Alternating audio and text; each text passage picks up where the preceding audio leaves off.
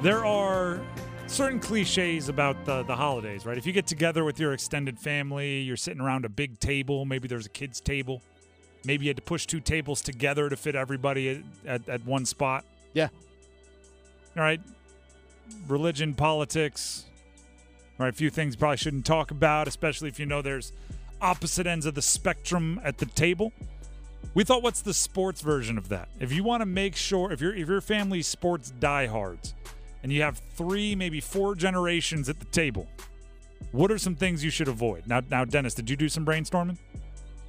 Yeah, I've thought of some things. The first thing that popped into my brain was the college athletes thing.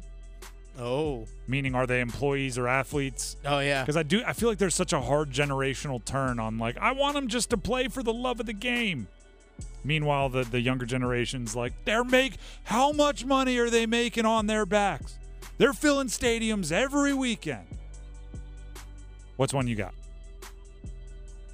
Well, I was actually going to say, if you have true diehards, but you're a house divided, don't talk your rivalry, maybe.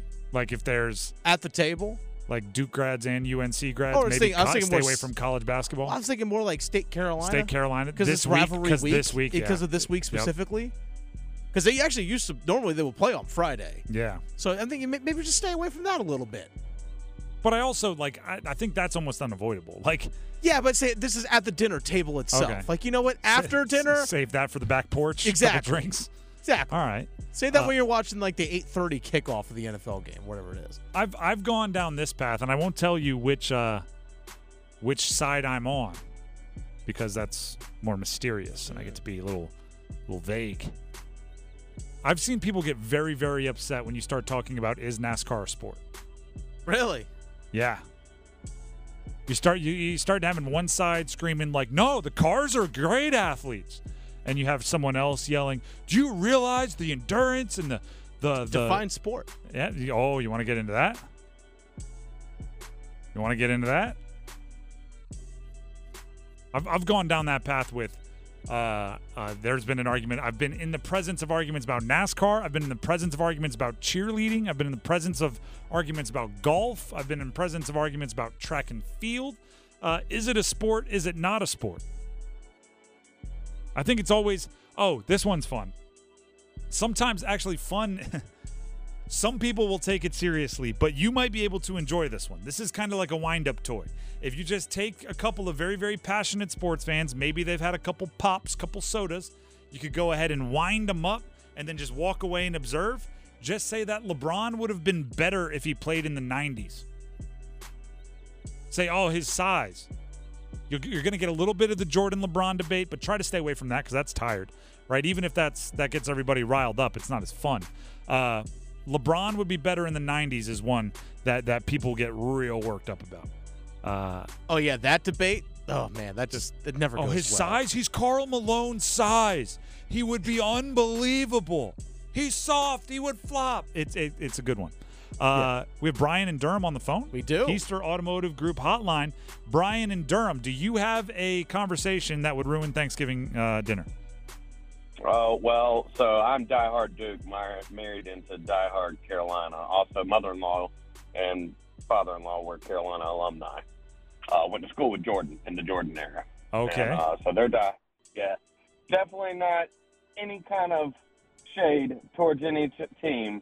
Is usually a no-no. But my mother-in-law was also a teacher, and so she eerily hates when it comes up about how much pro athletes are paid.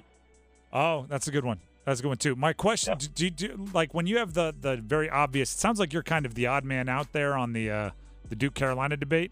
Is there like is there like a known truce? Is it like, was it ever spoken about where you're like, we're just going to leave those at the door and enjoy our time? Yes, pretty much. And there's some little small jabs here and there, from both sides. It's just that's natural. But fortunately for me, both brother-in-laws grew up and went to state and turned to state fans. So me being a Duke fan, I'm pretty cool with state. All right. Appreciate the call, Brian. Thank you very much. Thank you. Yep. How about that? That's not a house divided 2 ways. That's a house divided 3 ways. Yeah, that is. Whew. And they have alliances. It sounds Yeah, like clearly. they're like, no, we're cool with them. Yeah. We're allies. We're all against them. We have an alliance. We don't take shots at each other here. We take shots at them. United. You think like State and Duke fans are on one side of the table and the Carolina people are on the other side? It's probably. That would actually be pretty interesting. That's truly a house divided. I only pass the potatoes to this side of the table. Yeah. Oh man, you can The pies are all divided. You want the blueberry pie or the cherry pie? Blue or red? Make your decision. He is right though. If you do want to get somebody, particularly a non-sports fan, fired up, just bring up like teachers' salaries against quarterback salaries, and it'll turn into like a borderline political. Everybody will get involved, and nobody will leave having liked the other person that they argued with more. Far from it. I've actually heard this. Like I talk about politics at my Thanksgiving table. It's how I save money on Christmas gifts. Oh, yeah? That's not me. I'm just saying I've heard it. If we're going to answer this question honestly, probably anything involving Colin Kaepernick. But, hey, we're not going down that path. If we're going to answer this question honestly, just say NFL players are soft nowadays. But we're not going down that path. There's a lot of things in sports that'll get people riled up. You could bring up steroids. That's one that people will argue about. Does Barry Bonds deserve to be in the Hall of Fame? That's a good one. Any GOAT debate will get people fired up. Who's better? Who's worse? We have another caller on the line. Bruce in Raleigh calling in. Bruce, end the show with a bang. What is a conversation that could ruin Thanksgiving dinner?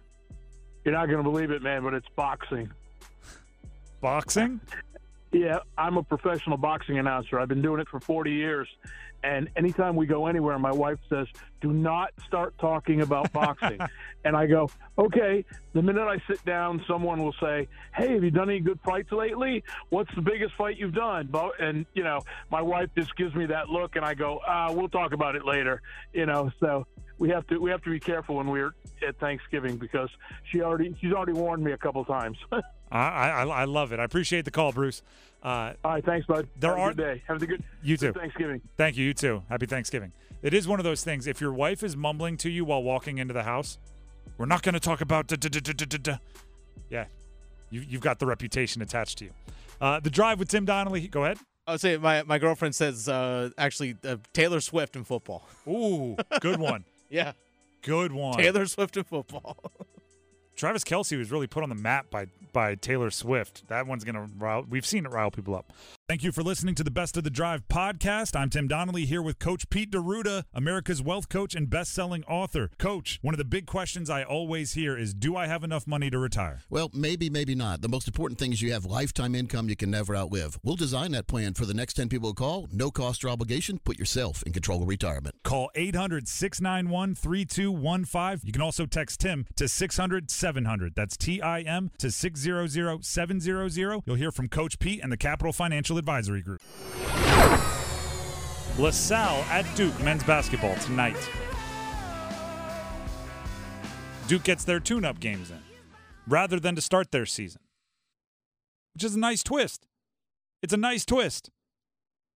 I was thinking about it, right? Their schedule is unique, and right, tune-up game, quickly go to check engine light, and one thing I try to remind myself about the check engine light on my car, and I actually just had to kind of switch out cars because the one I had previously, the lights were like Christmas lights, just ding, bing, bing, bing, bing, bing all the time.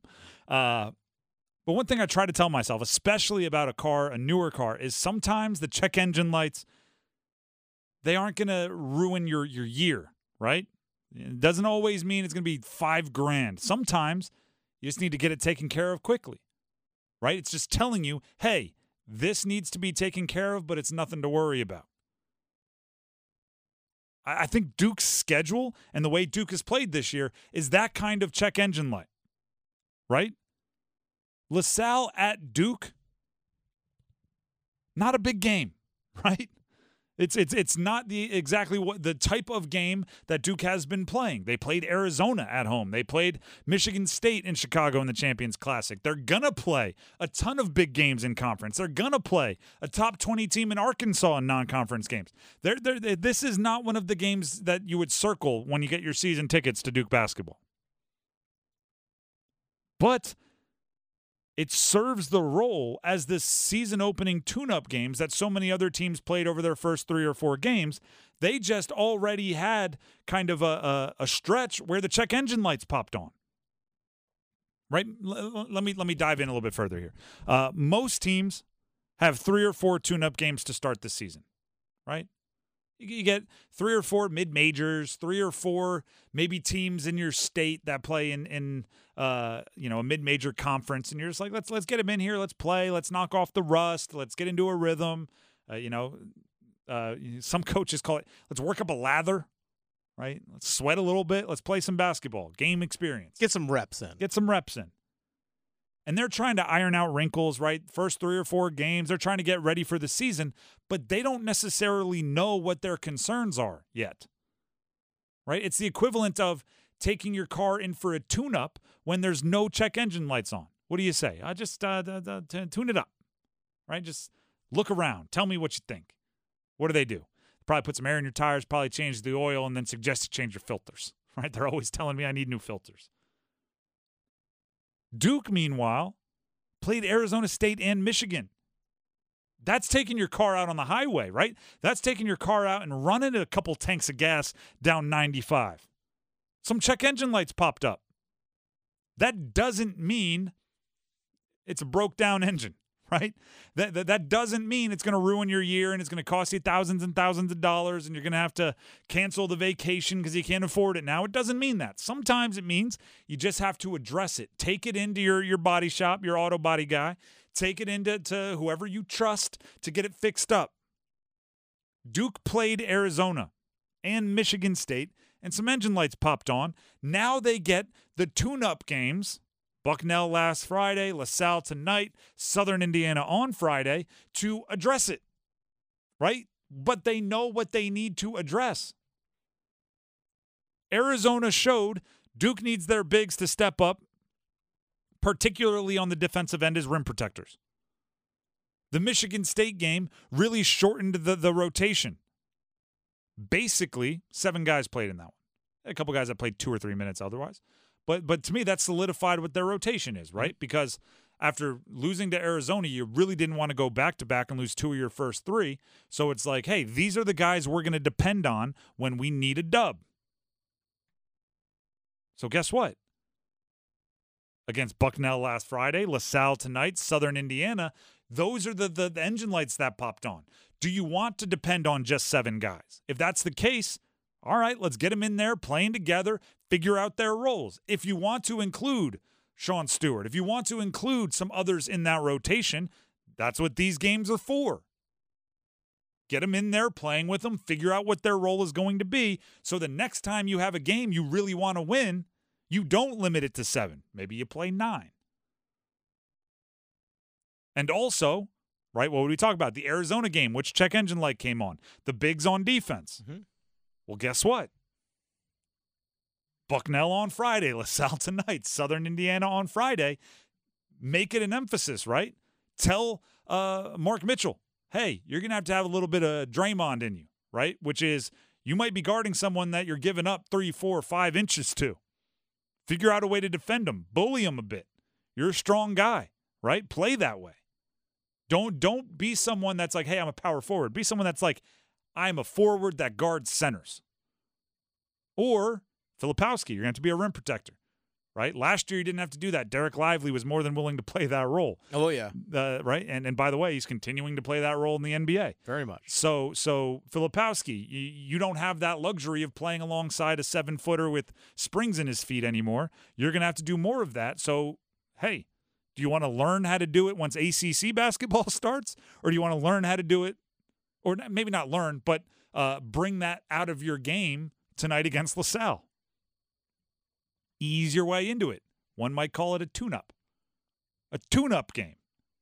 That's what this is. The schedule is an interesting one. I have to admit, when I first saw their schedule with those heavy hitters so early in the season, I was a little nervous. Because I'm going, wait, you're starting a freshman, Jared McCain, trying to work in Caleb Foster. Okay, right? I'm looking at it going, this is a team that is looking to build confidence, and that's a tough way to do it when you have two. By the way, preseason, it was like a top 15 team and a top 5 team. Michigan State lost to James Madison before you played, and they dropped down a bit. But it was two very, very highly ranked teams. And I'm going, if you're looking to build the confidence, that might not be the way to do it. Especially because you also have 3 sophomores that you're starting with Proctor, Filipowski, and Mitchell. It is weird to think of them as like the veterans. Yeah, I know. Jeremy Roach, they have veteran. They have upperclassman. Class man. But I now looking at it, seeing how it went, they weren't flawless. They weren't perfect. You lost one of them.